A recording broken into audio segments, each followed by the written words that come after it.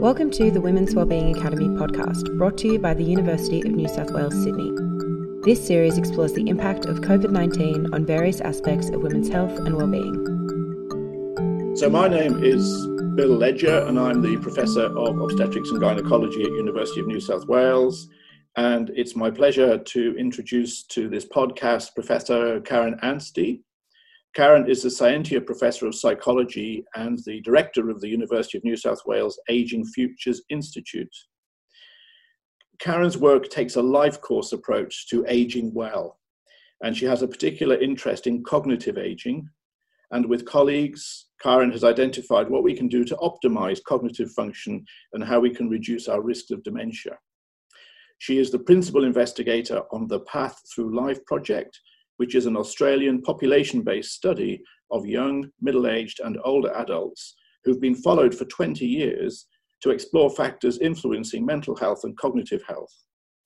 The study has provided many insights into ageing in Australia and the factors that impact well-being.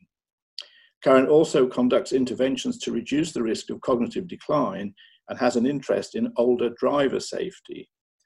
And hence, I think she's very well qualified to address the questions in today's podcast, which are the influence of COVID virus on aging. So, Karen, firstly, let me ask you an introductory question, which really is, what are some of the ways that aging women as a group are impacted by the COVID-19 pandemic, and how are we reacting to these changes as a society?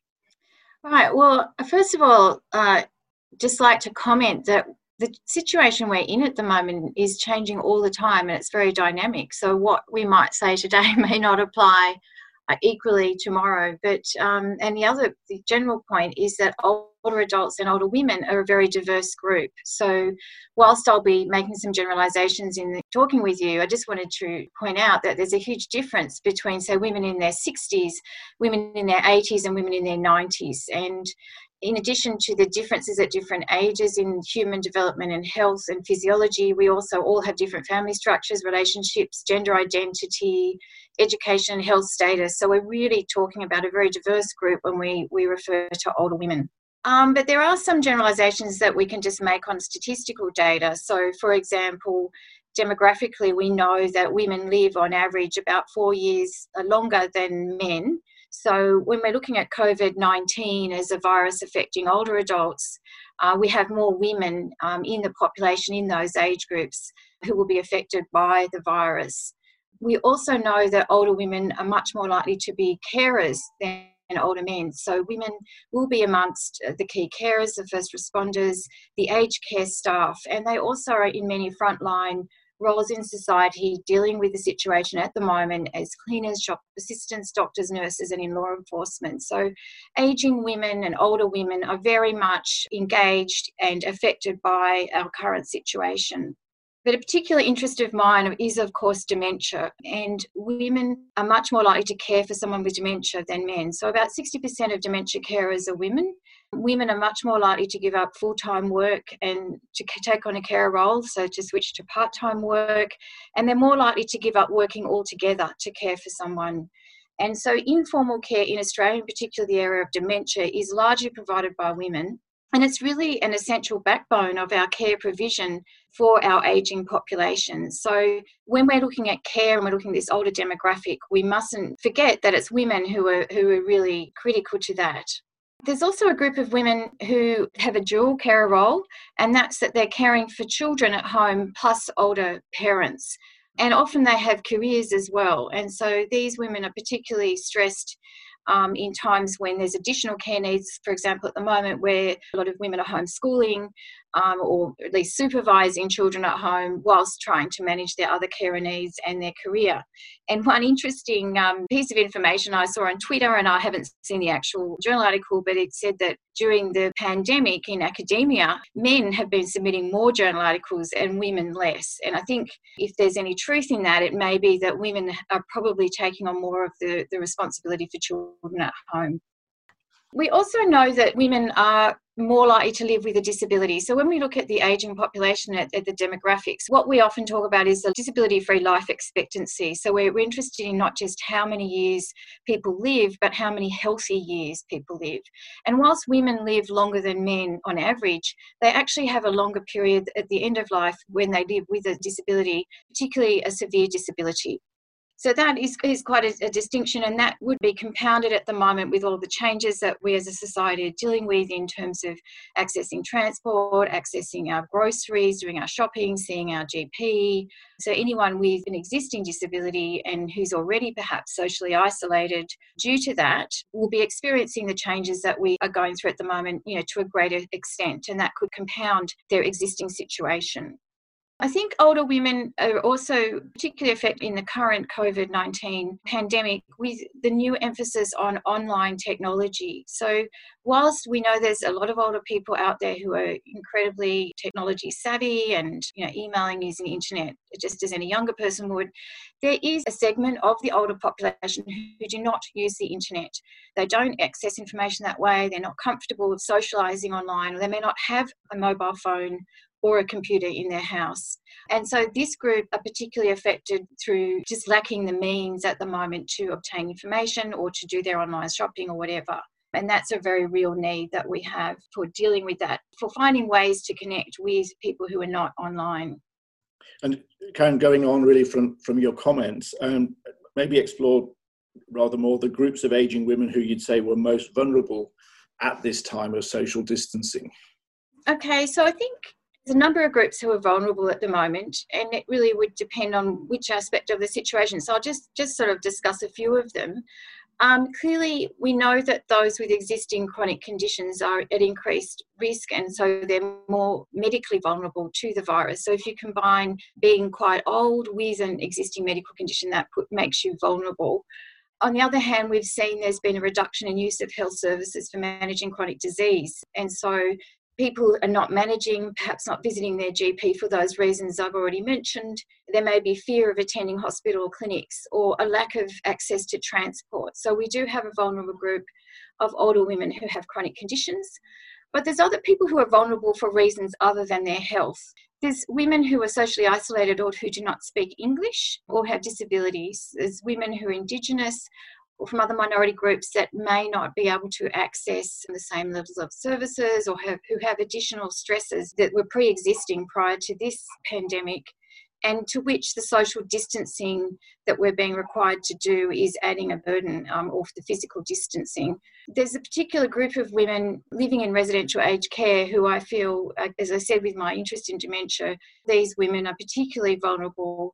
We've seen that the virus spreads rapidly in aged care and the mortality rates are high in care settings, but living with dementia in aged care in the current pandemic can become quite frightening when suddenly the people that care for you are wearing face masks, for example, and you don't understand why, and you don't have the familiar visitors, you don't have the familiar faces. The routine that you've gotten used to is all changed. You're not allowed to interact with your friends, the people that you live with and interact with every day without understanding why. So there's this group of older women with dementia who I think are really particularly vulnerable at the moment, and the lack of visits from friends, from sort of comfort from the visits that people living with dementia and residential aged care can have, that's also been denied them. So I think this is a particularly vulnerable group. They often have comorbid conditions as well. And just on that topic, something we don't like talking about as a society is palliative care and advanced care planning. So most people who go to residential care will die there. And with this pandemic, we're seeing deaths in residential aged care, and we need to have this conversation and discuss advanced care planning for this group. And it's another vulnerable situation and group that needs to be addressed. And we've all seen some really heartrending footage on TV of elderly people in aged care homes that are not able to see family and friends, children, grandchildren. And clearly, I guess that there's been a medical need to impose those rules, but I could not agree more. I think that this group of people have been particularly hard hit. And it must be hugely destabilizing for someone who is in a mild or moderate stage of dementia not to have that familiar routine and all their people that love them around them. Yeah, it is. It can be heartbreaking to see what some of these people are going through. But I do also think it's an incredibly difficult situation for the care provider. they're also being held accountable for how they're imposing the social distancing and the sanitising and everything. People are working out the rules as we go. And what seems to happen overseas is we've watched these large numbers of older people die in these residential aged care facilities, is that the staff all become unwell, and then it's difficult to replace those staff quickly with people who are well, and then a next batch of staff may become unwell. And there just isn't the resource to manage this situation if those appropriate practices and the resources haven't been put in place to begin with. So I think, the government has made some more funding available for aged care, and I can see that is going to enable these facilities to prepare so that if infection does occur, they can maintain their services. I know, and can you maybe explore more other things that individuals and care providers can do better in order to address the needs of these vulnerable groups of ageing women? Well, I think in residential aged care, there are some providers who have very good systems in place for video calls. I think one difficulty is when these things are introduced during a crisis. It's not a good time for someone with dementia to have to suddenly learn a new way of interacting that doesn't mean anything to them. If that way of interacting using video calls with partners, spouses, children has been well established prior to something like what's happening at the moment, then it will continue through. But I think it's often difficult because people with dementia have difficulty learning new practices and are more prone to things like delusions, paranoia, anxiety, stress, obviously have memory loss. It's often very difficult to implement those changes effectively, all of a sudden when there's also a heightened sense of anxiety by the care staff. So, yes, I think now getting the actual care providers developing those policies and practices, which I'm sure they are doing, is really important. I think, we also need to have some more general conversations as a society about ageism and how we respect and treat older adults and older women. We know another area of vulnerability at the moment is financial hardship and homelessness that older women are much more likely to experience. And with this sudden loss of jobs in the industries where women are particularly represented in casual work and in human contact sort of jobs and care and restaurants and hospitality, etc., we could have actually increased this problem that we were already facing of the older women having increased levels of homelessness. Karen, expanding on that, many people are now talking about the way life will have changed after the virus has passed through and been dealt with. Can you see any positives specifically for this group of people in terms of change for the better that might occur because of all of the changes we've had to make because of the virus? I think I am going down a very negative track here, and there are all sorts of potential positive outcomes from the pandemic. I think it's kind of like any difficulty that a person faces. You can look back and see a lot of positive has come out of it, and I'm sure that's going to be the same. I'm really hoping that, with aged care in particular, we do have a Royal Commission that's ongoing, and these two things have coincided. Together, the Royal Commission and the increased risk of COVID-19 in aged care, which is largely populated by women, as much as 2/3 of people who live in aged care are women. So it may lead to more changes around resourcing of those facilities, regulation and the standards of care. So I think that will be good. There's talk in the community about much more emphasis on how we engage with each other as human beings, about our social engagement, about communication, about relationships, about family, about home. All of these concepts and priorities and values are really getting onto the agenda, and I think that older women have a lot to contribute to those discussions, and that the greater emphasis of society on those topics will be beneficial for older women. And that leads on really to my next sort of question to you, which is maybe to try and make more of the lifetime of experience that older women can bring to those discussions. They have experience in business, all of the different professions, obviously health, caring and education and all sciences and arts. And they have experience in providing the strength and support to family and friend networks. And do you think there are more ways that we could use their experience to create new roles for older women during the pandemic and afterwards that can help society to improve and to navigate more efficiently? Look, I really hope so. I mean, I think it would be wonderful if we could have more women leading from their huge life experience. But, we have some wonderful examples of women in leadership roles, from prime ministers, chancellors, premiers, chief medical officers, as well as taking clinical leadership in treating patients. So I think there's fantastic role models out there, but there's also, I think, almost like a sage role here, to help guide society. People who have lived through things like this in the past, who may have lived through other wars or significant social and historical changes in other countries. Australia, we've fortunately not had, many of us haven't lived through anything like this before. And I think there's a role for women to set up a debate and to show leadership in some of those discussions about how we as a society want to be and want to change after the pandemic, and also to address some of the implicit ageism that is frightening, that we're seeing, particularly when the health systems have been stretched to the limit overseas, and we've seen some very worrying comments made about older people. So I think having some older women in those public discourse and in those roles and discussions would be wonderful, and we could learn a lot from them. Yes, and can I ask you to discuss more about the policies that some countries are adopting of allowing younger people to abandon social distancing and basically resume normal life, whilst asking those who are older to remain in isolation, perhaps for their own protection? Do you feel that that's a fair way to move out of the pandemic? It does seem to be intrinsically ageist in at least some senses. Yeah, that's a really difficult one. I think there has been a lot of ageism that has come out in this pandemic.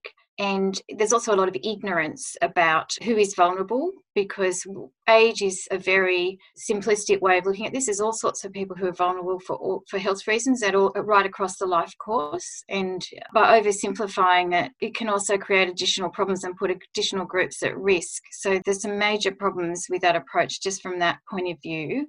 And then a sort of ethics and moral call that some of those countries or societies or individuals are making to prioritise a group in society over others. For me personally, I mean, this comes really down to personal views at times, but I think that some of that's quite worrying. But I guess you do need to develop a social contract as a society around these sorts of issues, and there needs to be thorough debate and informed debate before those decisions are made. Yeah, I guess things might become a lot easier when an effective vaccine is developed, rather like us encouraging older people to go with the flu vaccine every year, particularly along with the other vulnerable groups. It may be that in a year's time that will be the route that everyone can then share, do you think?